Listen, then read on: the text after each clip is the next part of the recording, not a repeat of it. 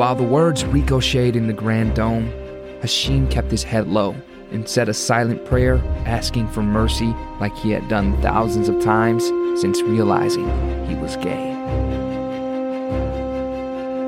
My name is Henrik Vilenius and I'm the author of the Rise Up Trilogy, a young adult coming-of-age story about Hashim, Alex and Maryam confronting real-life issues like climate change, corrupt politics, animal cruelty and racial and gender equity. This weekly serialized audiobook podcast is narrated by Scott Summers. 5. Hashim buckled under the scrutiny of the fiery eyes of the heavy-bearded man standing behind the pulpit.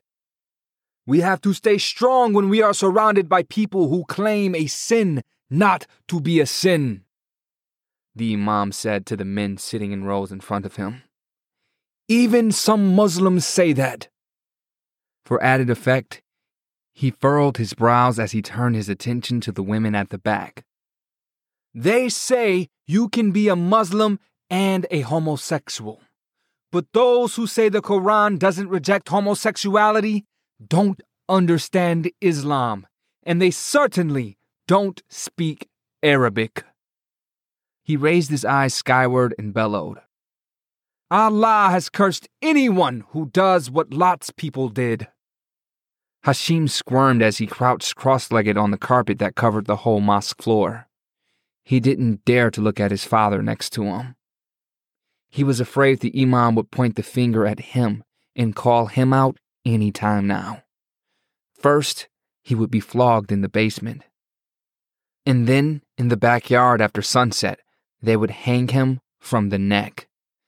However, his rational mind told him he was safe as long as he would not give in to temptation. Besides, he had a built-in armor. His muscles protected him not only physically, but mentally too. He was sensitive and rather shy, but effeminate he was not. He didn't look like a sissy, and because of his strength, not many guys would have dared to mess with him. From experience, he knew that bullies only tormented those they knew were not going to fight back. The Imam raised his palms. Each man and woman is created heterosexual by Allah. Genetically, no human being loves the same sex, even if some ill-informed scientists say so. And those who say so are usually homosexuals themselves. Hashim was surprised to see Dad breaking ranks and shake his head in disbelief. I'm not talking about platonic love, but love as it is between husband and wife. When people engage in homosexual acts, as Allah says, they become blind. They can't see right from wrong.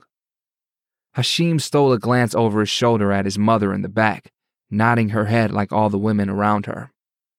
With all due respect to the animals, they become like animals. Why do I say this? The religious leader of the mosque let his eyes wander from person to person, as if waiting for somebody to stand up and deliver an answer. Hiding his face in shame, Hashim saw his father crossing his arms. However, he was unsure if his father somehow knew about him and the unease was therefore caused by disapproval of him, or if his father just didn't agree with the Imam. Sometimes, Hashim got the feeling that his father came to the Friday prayers only for the sake of the family unity. Since the old Sufi Imam had been fired, he often had that pensive look on his face during the sermon. The same face Hashim had seen him having when talking about the healthcare system or the current situation in the Middle East. Maybe his father's resentment arose from the way the new Imam touted Islamism, whereas his predecessors left out the politics and stuck to the spiritual things, like the renunciation of worldly things, purification of soul, and contemplation of God's nature. Because it's an insult to the animals, the Imam said, raising his voice. Dogs and bitches do not engage in this kind of behavior. Therefore, these people are lower than the animals. While the words ricocheted in the grand dome, Hashim kept his head low and said a silent prayer, asking for mercy like he had done thousands of times since realizing he was gay. Hashim waited in the shadows of a big oak tree for his father to come pick him and his mother up. To pass the time, he turned his attention to two kids playing on the grass. Suddenly, the younger one burst into tears. Before any sound had come out of the little one's throat, a young woman rushed to the child and scooped him up into her arms. Tears were streaming down his flabby cheeks. She smoothed the boy's hair and whispered soothing words into his ears, and soon the crying stopped, changing to an occasional sniff. Hashim swallowed. Would he ever feel that kind of connection with somebody? Could he ever feel as needed as did this young mother? If he had a family, wouldn't his future child see right through him and see what a fraud he was? And a fraud he would be if he married Soraya. He couldn't make her happy. Watching videos of naked women in compromising positions left him cold, despite how hard he tried. Whereas the mere mental image of a well-formed male torso would fire him up and send blood rushing through his veins, which in turn would lead in a weak, though rare moment to indulge in the unspeakable sin of self-pollution. And then afterwards, he would feel so disgusted that he couldn't even look at himself in the mirror for many, many days. To ease his stifling guilt, he would then adapt a strict regime of soul purification by devoting himself to Allah with prayers and intense religious studies for months on end. Habibi, are you all right? Hashim turned and saw his mother wrinkling her brow. He wiped his face and mumbled something. She repeated her question. I don't think I'm ready yet. Fixing her sight on her son, his mother said, Haji Ali is a very important man in our community. Everybody respects him. Marrying his niece would be a blessing for your future. Hashim just nodded silently. How could he disobey his mother, especially right after Friday prayers? And now that you're going to be studying very hard, you don't have time to look for a wife. Mother continued, like your father did when he was your age. Keeping his head down, Hashim wanted to avoid any further discussion. When his father drove up, he quickly settled in the back and asked to be dropped off at Maryam's. His mother tried to engage him and Dad to talk about the sermon, but the men in the car only offered their silence, and she soon gave up. As the car drove up Lakeshore Drive, Hashim gazed at the open lake, its surface rippled by a light wind. Seeing the horizon dotted by sailboats of all sizes and colors, he wished he knew how to sail, but nobody in their community did. In fact, he had never been out on the lake. There were so many things he hadn't done, and now his life was already mapped out for the rest of his days, and he didn't seem to have any control over it. Pressing his lips together in a slight grimace, he tried to picture himself taking another route, but the idea of coming out and living as an outcast from his family and community sent shivers down his spine. After pulling up to Maryam's driveway, Dad opened his mouth to say something, but stopped in his tracks as his wife shot him a warning glare. Hashim guessed it had something to do with Maryam's family. They never came to the mosque. Mom probably thought that she was a bad influence on him with all her Western ideas. And she didn't even know that Maryam was also coming to the East Coast too, which made him feel a bit guilty. Hashim moved into the shade and watched his dad's Mercedes disappearing around the curve. He took deep breaths to calm his beating heart, but it just got worse. He yanked his headphones from his pocket and plugged them into his smartphone, retreating deeper into the shadows. After a few minutes, he thrust his chest out and tipped his head back to face the thick foliage above him. The soothing sounds of Quran recitation always delivered. He felt his downtrodden spirits lifting. He could see God's work in the perfect, five-lobed shape of the leaves above him and in the sporadic sun rays penetrating the treetop, lighting up the trees in numerous shades of green.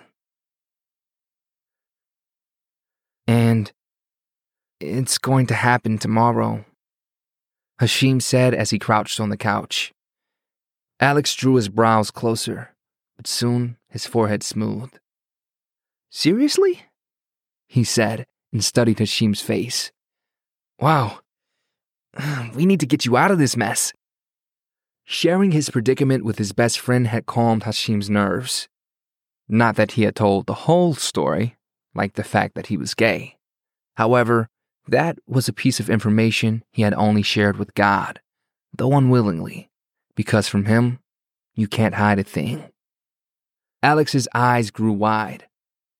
But you're just turning 18, for God's sake. Isn't it a little early to get engaged? Hashim pressed his lips together and winced. You tell me. His mom knows that once Hashim is committed to an engagement, he won't break it, Maryam said.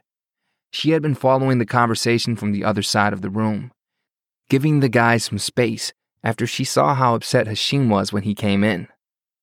Without a solid religious reason to back out, that could shame the whole family, she added. People won't greet you anymore or return your calls. You become a nobody. Hashim couldn't look Alex in the eye. Some of the traditions in his culture were so hard to explain to a non-Muslim. He hated it when he had to justify his religion and its rules to his friends, because he really didn't understand them all. If he asked somebody in the mosque, all he got was an angry look and some obscure reference to the Quran or to the Hadiths, a record of traditions and sayings of the Prophet Muhammad. Everything had changed 6 years ago when the new mosque opened, and the kind Haji Khalil was replaced by the heavy-bearded nephew of Haji Ali, who had completed his religious studies and training in Islamic University of Madinah in Saudi Arabia. Alex pursed his lips. It sounds so tribal to me, all this family honor and stuff. That's the pre-Islamic desert culture for you. Prophet Muhammad tried to conquer it, but it went the other way, Maryam said. Hashim straightened his back. He wanted to defend his faith. It was the most important thing he had. And that included his family because he, like any other Muslim, believed the family was one half of your religion. Without one, you didn't have the other. This concept was another example of the importance of collectivism and family in Arab culture. Alex reached to touch Hashim's arm and said softly, Let's figure this out. Who's the girl? She's from Egypt. And? Alex said, tapping his foot. Hashim hunched his shoulders and touched his cheek. It felt sticky, although the AC in Maryam's room was working just fine. He was afraid to face the same derision he had seen on the TV, on panelists' faces when they were discussing some of the more rigid customs of his religion. Maryam moved to his side. Tell him. She's Haji Ali's niece from the same village as my mom, Hashim said, and wiped his face with his hand. Narrowing his eyes in concentration, Alex leaned closer. Is she cute? Hashim furrowed his brow. It was something he hadn't really thought about. I said, is she cute? No, yes, Hashim said and leaned back. I don't know, I've seen her picture, that's all, but it's not about that. I just know I can't make her happy. He hoped he didn't need to go into details. He didn't want to be put into a position where he had to lie to his best friend. Omitting facts was another thing. Why couldn't you make her happy? You've got all the necessary tools, Alex said and broke into a grin. As Hashim's face went blank, Maryam came to the rescue. So, it's your mother who's been looking for a wife for you? Hashim nodded. And my uncles, aunts, cousins, my dad's colleagues. Finding a husband or wife is a sort of community sport for traditional Muslims. Maryam said to Alex, "Everybody gets involved, blood-related or not." "And how about you?" Alex asked. "Who's your groom candidate?" "My family's not into that, thank God," Maryam said and chuckled. "Anyway, I hang out with non-Muslim guys, so I must be spoiled goods." Alex winced. Ouch. Hashim sat in the back seat, gazing at the sun reflecting from the still surface of the lake. Maryam turned left onto Lakeshore Drive. The air conditioner was humming in full force. According to the car's thermometer, the outside temperature was a modest 98 degrees Fahrenheit.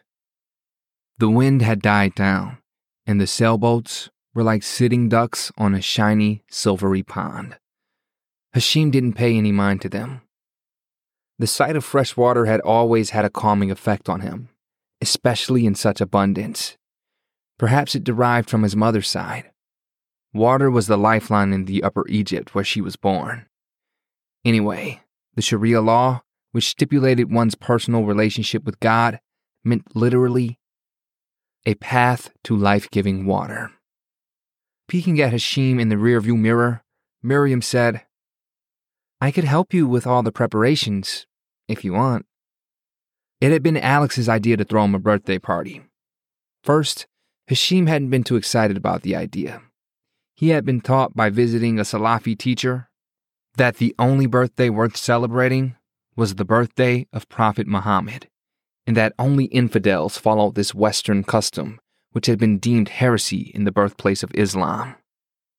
Hashim really didn't have an opinion about it, but it was always safer to follow the rules, especially if you harbored as many impure thoughts as he did. When Hashim had voiced his qualms without going into detail, Maryam had countered that the birthday party was a good way to get all of his friends together before leaving for college.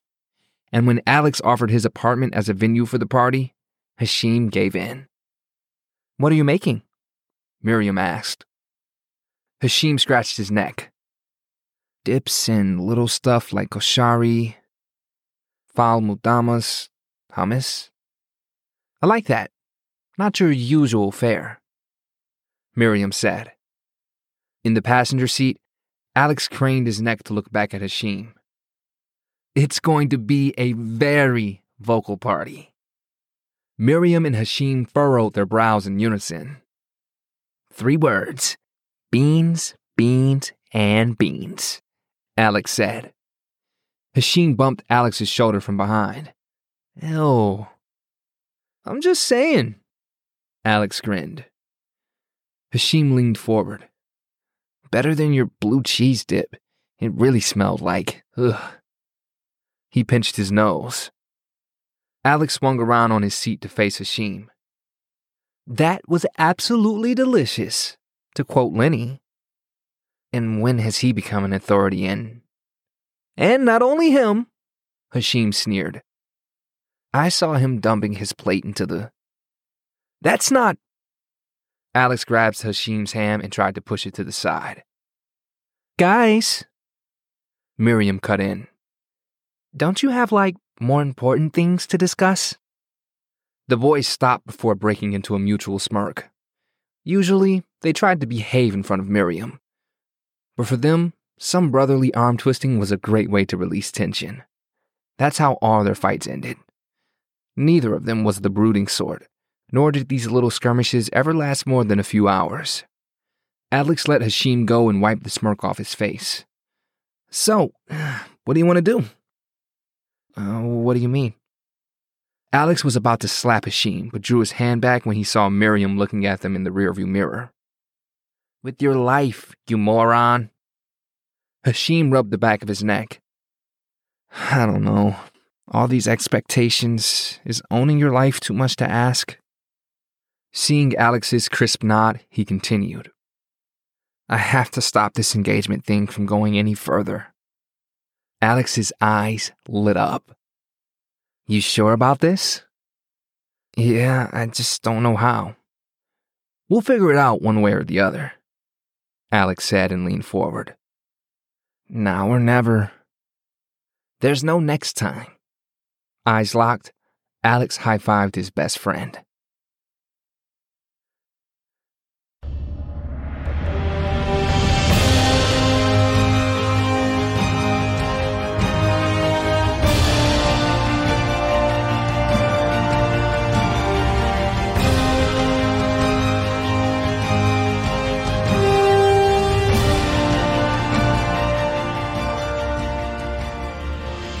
Thank you for listening to the Rise Up Trilogy podcast. For more information, go to my website henrikvilenius.com.